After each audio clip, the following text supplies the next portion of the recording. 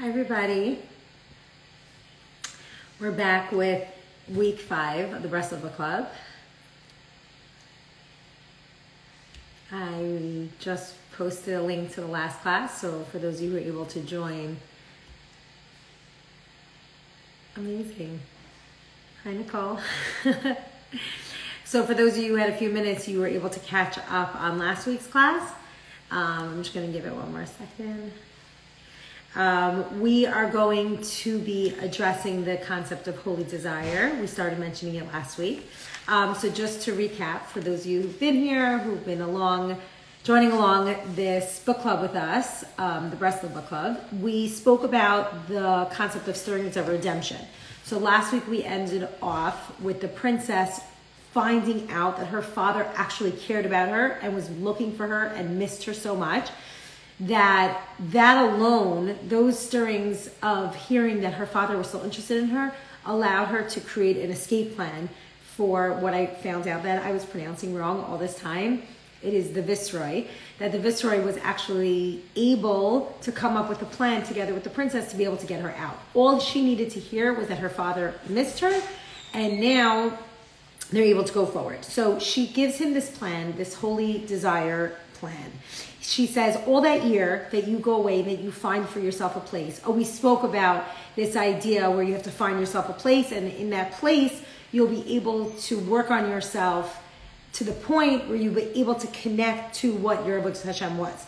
So go find a place for a year, and all that year you must long for me. And whenever you're unoccupied, whenever you're bored and you have nothing else to do, all you need to do is yearn and seek and look forward to freeing me. And you must also fast. Okay, so we have like Yom Kippur vibes here, and you have to go without sleep for the entire 24-hour period. So the last day of the entire year, you can't eat. During the rest of the year, intermittent fasting, that was a thing back then. And then you should fast, but on the last day you can't eat anything and you can't even go to sleep. So now what ends up happening is that this is his journey to be able to go find the princess. Now in Avodas Hashem, we often, or actually not in Avodas Hashem, in the entire world, we often like to see things as a means to an end. You know, there's this concept where like we work very hard, let's say on a diet to be able to fit into a dress at the end. We work very hard on raising our children so that one day we can walk them down the aisle. We work so hard to be able to enjoy the moment of it at the end, right? Like to sit by a child's graduation, or to, God willing, one day walk a child down the aisle, to be able to see all your work, be able to get to something. You work so hard on something at work, a specific project, and then when it comes to fruition, that's when you feel good. What the princess is teaching us here is that throughout that year, when you're not doing anything, the means is part of the end, and that you can have enjoyment, and that time that you're spending that whole year just thinking about me, that alone is enough to get you to actualize something. And it's hard because we always think that, no, you're only like changing diapers and helping your children, you know, feeding them, whatever you're doing, so that they eventually grow up and become independent people. But what if you actually were able to enjoy the journey of the diapers and the training and the carpals and all of that? And when you can enjoy all of that, you can also appreciate the end so, so greatly. So here we have is that the holy desire and the yearning is really as precious as the actual work that he does that whole year. Just having desire. And what we can learn from here is that we don't even know what one little thought can actually do, like in the spiritual world. And it teaches us something very great. And it teaches us really that no good desire is ever dismissed by Hashem. That even if you just desire to get close to Hashem, that is even a great thing. Now also, the Yetzer Hara, part of his, you know, under his license, under one of his roles, is that he is trying to suck out holiness and purity from every single good, positive moment of your life. From every single Jew, the only way that he has his power is by leeching onto us and drawing power from us. So now the Yetzer Hara could try in so many different ways to get us. But there's one thing that he'll never be able to get, and that is our desire. So nothing stands in the way of desire. That's the Rabbi Nachman line. That's like the Hebrew version of like, when there's a will, there's a way. Nothing can stop you from doing something that you want to do if you desire it. And in the deepest of Svarim, and when we started this in the beginning, we started this series, we spoke about the 10 spheros. What's so incredible is that we believe that desire is the highest of all the spheres. The desire is connected to, yes, Nicole, we want to want until we 1 times 10. So desire comes from your Keser, which is the highest part. We have Chachma and we have Bina, and we also have the highest level of intellect would be this concept of Keser, is where holy Ratzon and desire comes from. That's the source for all of our desires. So regardless how many mistakes that you make in your life, if you can connect to the desire to connect to Hashem, that will help you realign your mission. So like if you're lost and you're not sure where you're going, you have to tap into that deepest level within inside of you, and that's your desire, and that holy desire cannot be taken away by the Yetzer Hara. And if you can connect to that, you can reach very, very high levels in your Avodas Hashem. So this concept of desiring until you get to the point of desiring is very deep, because sometimes like we just want to we want to connect to Hashem. Like we don't know how to connect to Hashem. We don't even know that we want to connect to Hashem, but we want to be able to connect to Hashem. Sometimes I say that about the land of Israel. Like I want to be in the land of Eretz Yisrael. Just as desire times 10 is really how we can connect to the innermost, the innermost desire, the blueprint of who we are.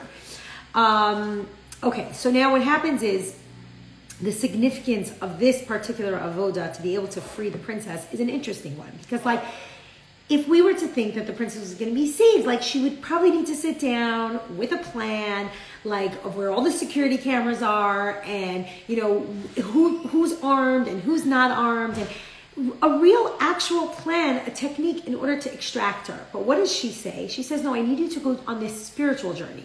I need you to like go find for yourself a place, figure out who you are, not eat, not drink, intermittent fasting, right? Like no caffeine, do this for a year, right? And the whole idea for you is to desire. It's a strange idea.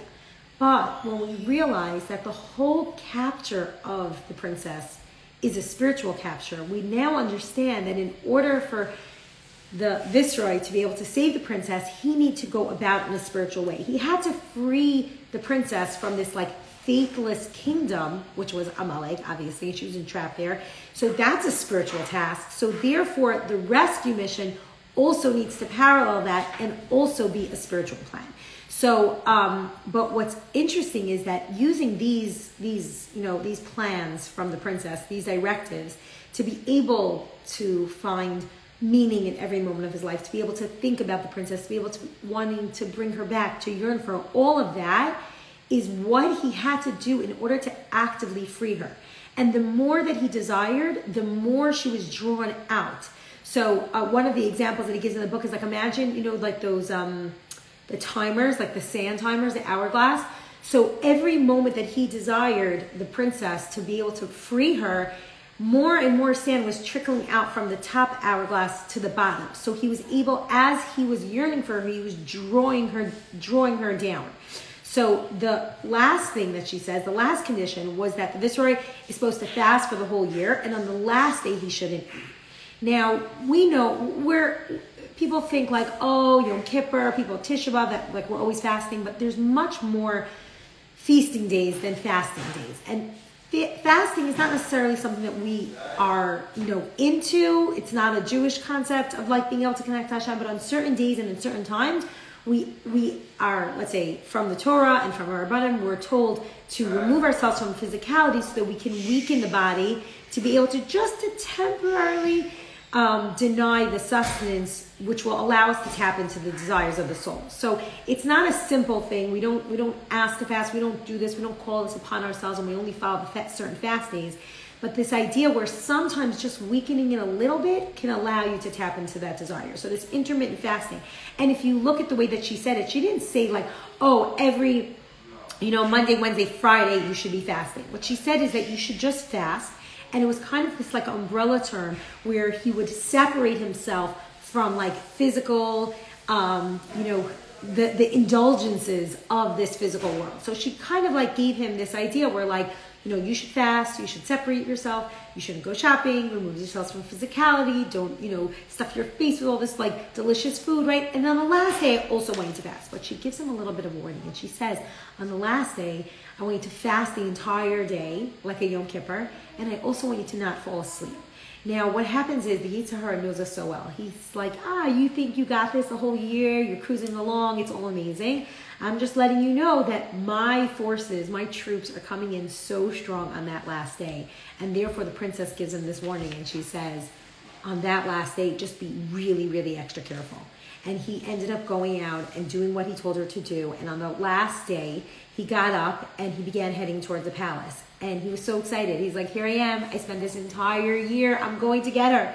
And he saw a tree with very beautiful apples. And it was very desirable to his eyes. And he ate an apple. And immediately after eating the apple, he fell into a deep sleep and he slept for a very long time. So immediately I go to like my Snow White vibes and I'm like, right? And I'm thinking like, oh my gosh, he bit from the apple and it's itch. Now he's asleep and that's it. He slept for a very long time. You know, as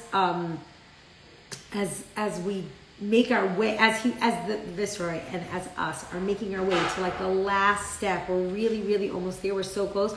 We're so far. That's when the Yetzer Hara's urges and his strength comes in so strong, literally like tenfold. This is like his final attack. And he's there, and he's gonna get us because we're so filled with pride and we're so filled with our own merit. We're so proud of ourselves that we've done it for so long, for a year. He's like, actually, I'm gonna get you here. And there's a chazal that says, well, actually, we learned this. I think it's from Hillel. We learned Al tamin ba'atzmacha ad yom moscha, that you should not trust yourself until the last day, until the day that you die. This idea where when we're really at the brink and we're really, really ready to go, you can fall once again. And his mind, he forgot what's at stake. He forgot that he was there to go get the princess. And all of a sudden he was really trying to achieve his goal. And then the combination of the Yetzer Hara's like strong attack and the Viceroy's vulnerability really leads to this catastrophic mistake where he eats from it and then he falls asleep. And it doesn't end there. And what ends up happening is he falls asleep for a year. The servant tries to wake him up, but not able to wake him up. And only when he is ready does he all of a sudden wake up and he begs and he says the very famous words. He says, "Where in the world am I?" Now, when he was sleeping, when he was in this, let's say, like whether it was a physical sleep or it was a spiritual sleep. You know, the whole concept of sleep in general is a time where the Yetzer Hara can have a stronger hold on us. This idea where sleep is really synonymous with the most lower level of our consciousness, and it's a place where we don't know that there's a Hashem. It's like what we refer to as Hester Shebesoch Hester. It's the deepest, darkest, most confusing place, and it's filled with terror.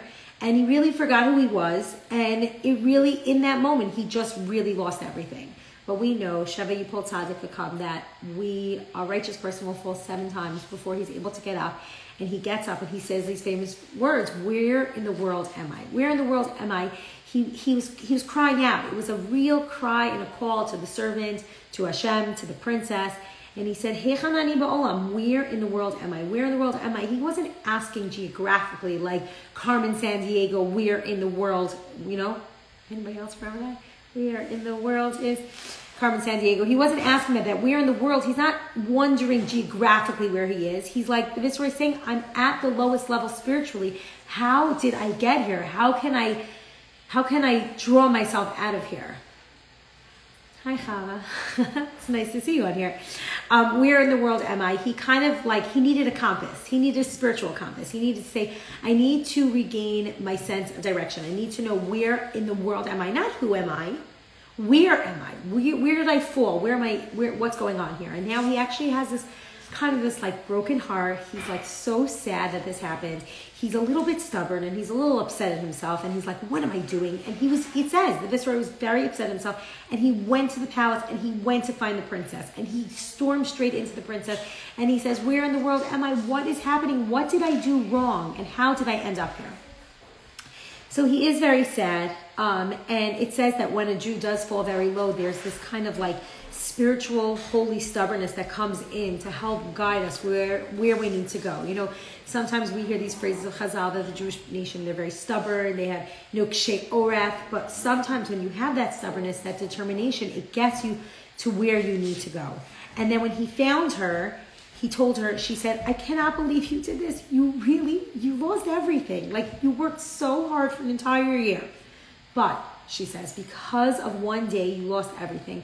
But however, it is very difficult not to eat, especially on the last day when the evil urge is so strong. So the princess now starts to tell him that you're going to do this again, but I'm going to make the conditions a little bit easier. And this time, I want you to understand that the progress that you made that first year around was not lost.